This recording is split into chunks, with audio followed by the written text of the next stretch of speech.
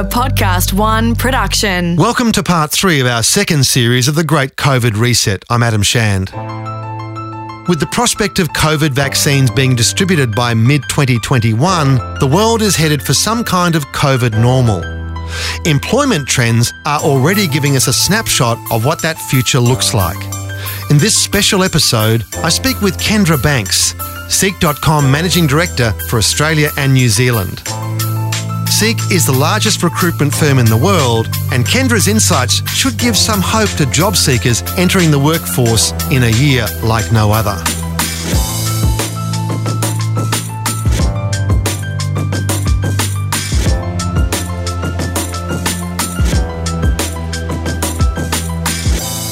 Kendra, thank you so much for coming on COVID Reset 2. We've been tracking the situation since March or April of this year, and there appears to be a lot of interesting signs in the economy now, especially as we look at next year with the promise of vaccines. You're at the coalface of business planning, resourcing, headcounts and so forth. What's your gut feel about 2021 and the numbers you're seeing coming through now? At Seek, we look at new job ads placed on our site. So the number of job ads is a very good indicator of business activity and business confidence, obviously. And what we've seen through this year and where we've gotten to now is a very, very quick drop in March and April, unsurprisingly, followed by a very slow but very steady recovery through the year. As more states have opened up, as more restrictions have lifted, we have seen steady growth in job ads through the year, to the point that in the last couple of weeks, and we're recording this in mid-November, we have seen job ads actually slightly higher than they were at this time last year. So we could say that there's been a full recovery, but there's actually a few things happening underneath that. I mean, who would have predicted that, Kendra? I think earlier this year, people were trying to out doom and gloom each other. It was amazing, right? It is quite exceptional. At the beginning of the year, we were talking about unemployment numbers, potentially, double digit, 15%, even higher unemployment rates. We'll see the October results soon, but right now we're something around 7 or 7.5, which is amazingly good compared to where we thought. Well, that's amazing, isn't it? You've got your October 2020 figures out now. Could you take us through some of the detail of those? So like I said, October 2020, we're not quite back, but mid-November, we are back, nearly back to where we were at the same time last year. What's happening there is you see a huge difference between the states. So the states where there's been less COVID cases, where there's been fewer restrictions, have been already ahead of where they were at the same time last year. WA, Northern Territory, SA, though just this week they've obviously had a new cluster pop up, and now Queensland is ahead of where they were at the same time last year.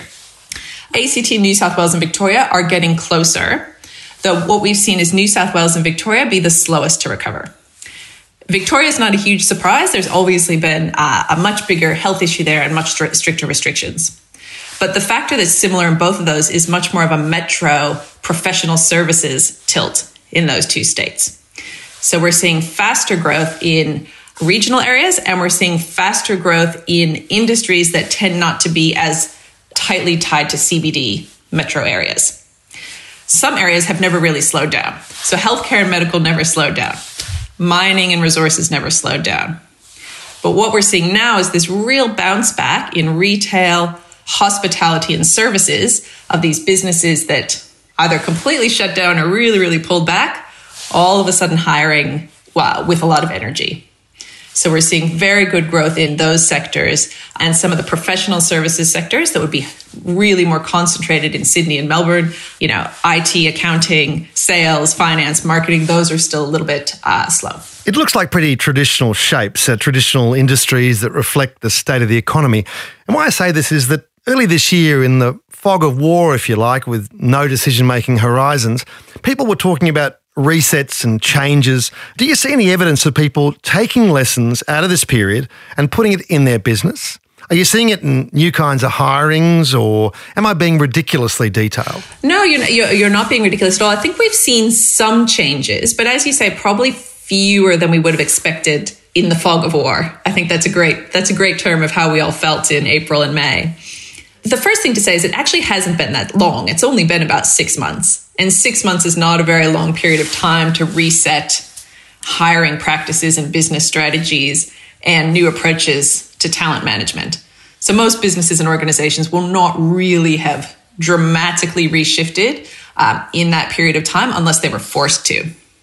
And some businesses obviously were forced to. Anything in healthcare was forced to shift very dramatically.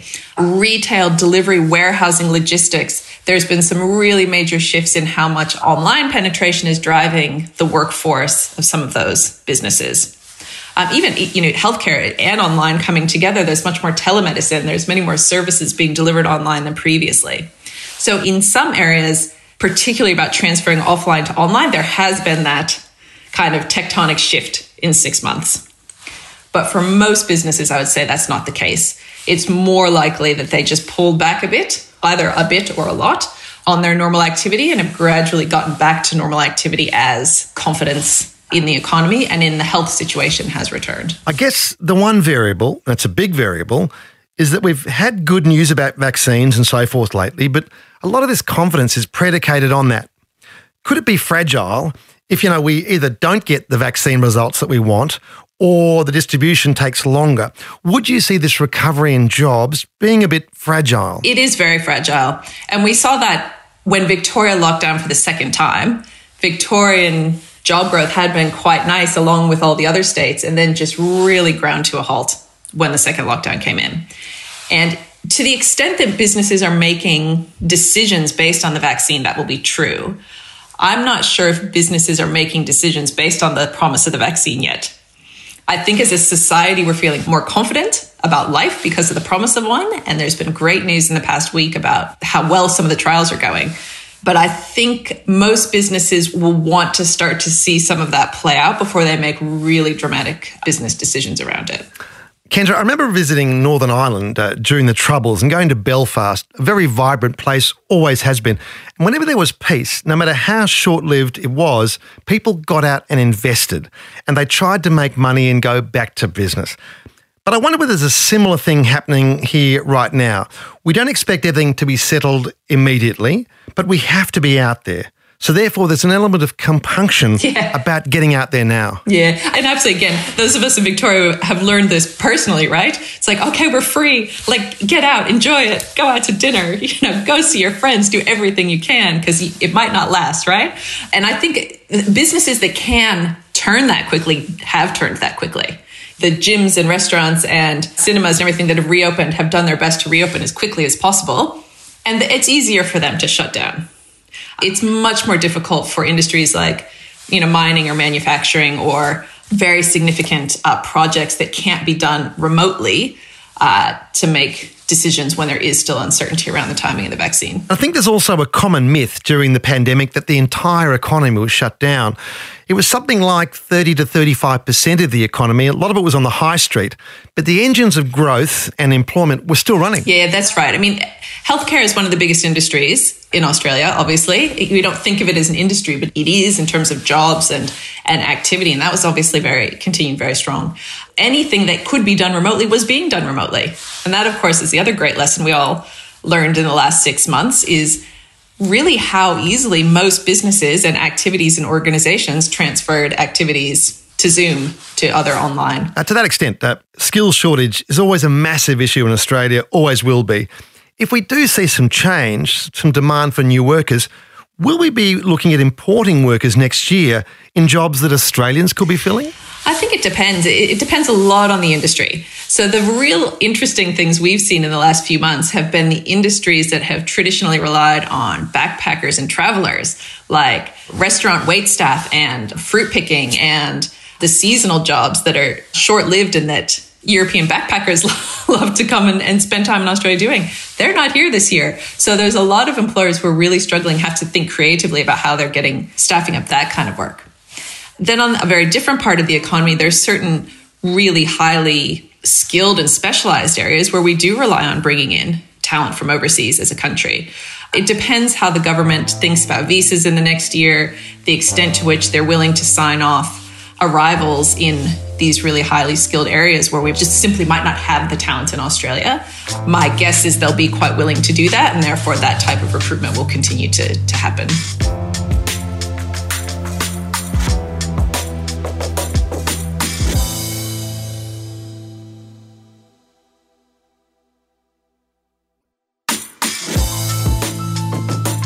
I think if we're talking about people being out of work, and this goes back to, I guess, how we're educating our workforce, I was hoping during this period we would look at things like taking away HECS, making education free.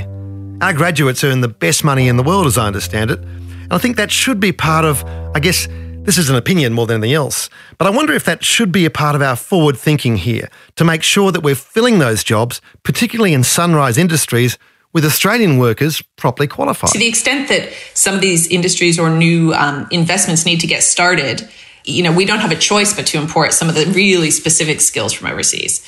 But then as those industries grow, absolutely, I think, education is an industry that's had a huge upheaval in the last 6 months. And the lack of international students arriving, the desire for younger people who are not able to travel, whose life looks a lot different than they might have expected it to because of the pandemic. I think the shakeup in higher education, we've only seen the beginning.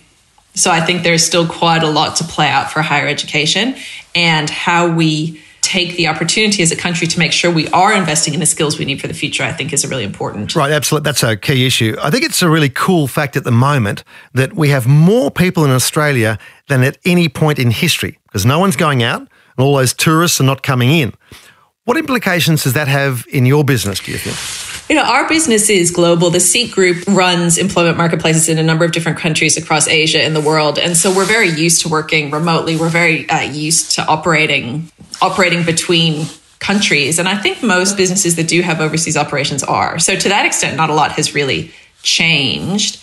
But, as I said before, for some industries, it's a huge that have relied on overseas labor. It's just absolutely huge. Or overseas customers, tourism, education.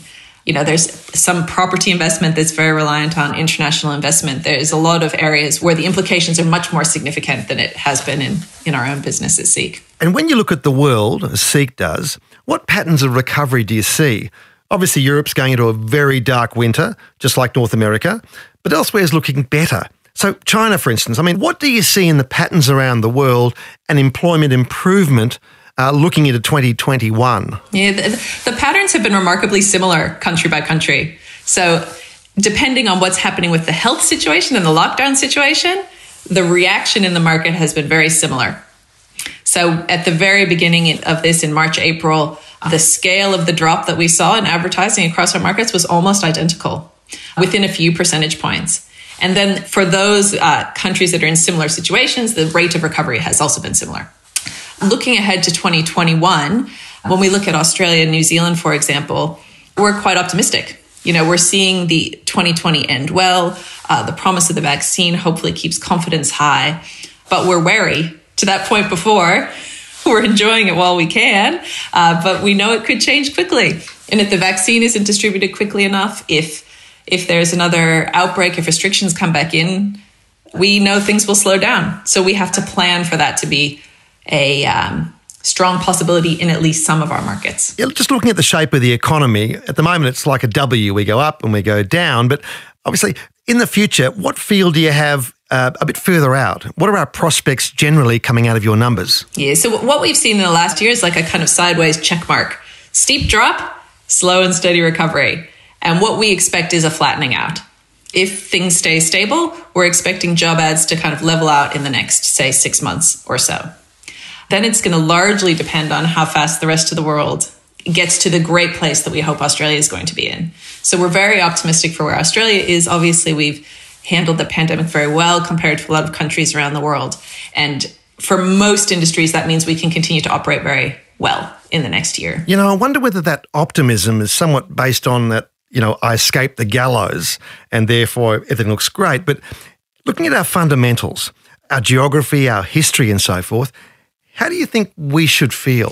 I think we should feel very optimistic. We're a country with great natural resources, with great people resources, with a real optimism and desire to use those resources well, with good global connections, but also with the ability to generate demand within our own borders. So I think we should feel very optimistic. The nature of how we've coped as a country in the last year, I think, is remarkable.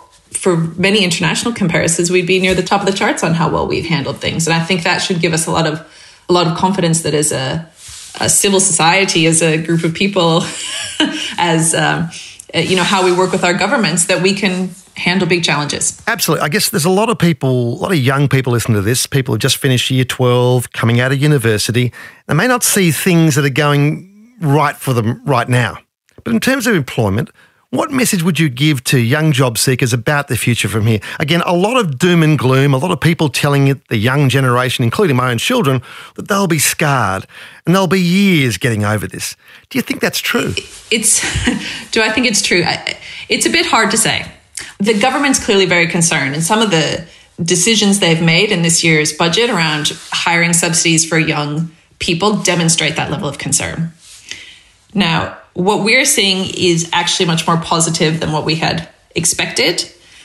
But for a lot of young people, the ability to get different kinds of experience, to move between different industries, to travel, to see different things is a key part of their, kind of learning and development, no matter what career they move into. And I think that's going to be really restricted in the coming few years. And that does give me some concern for this kind of cohort of young people.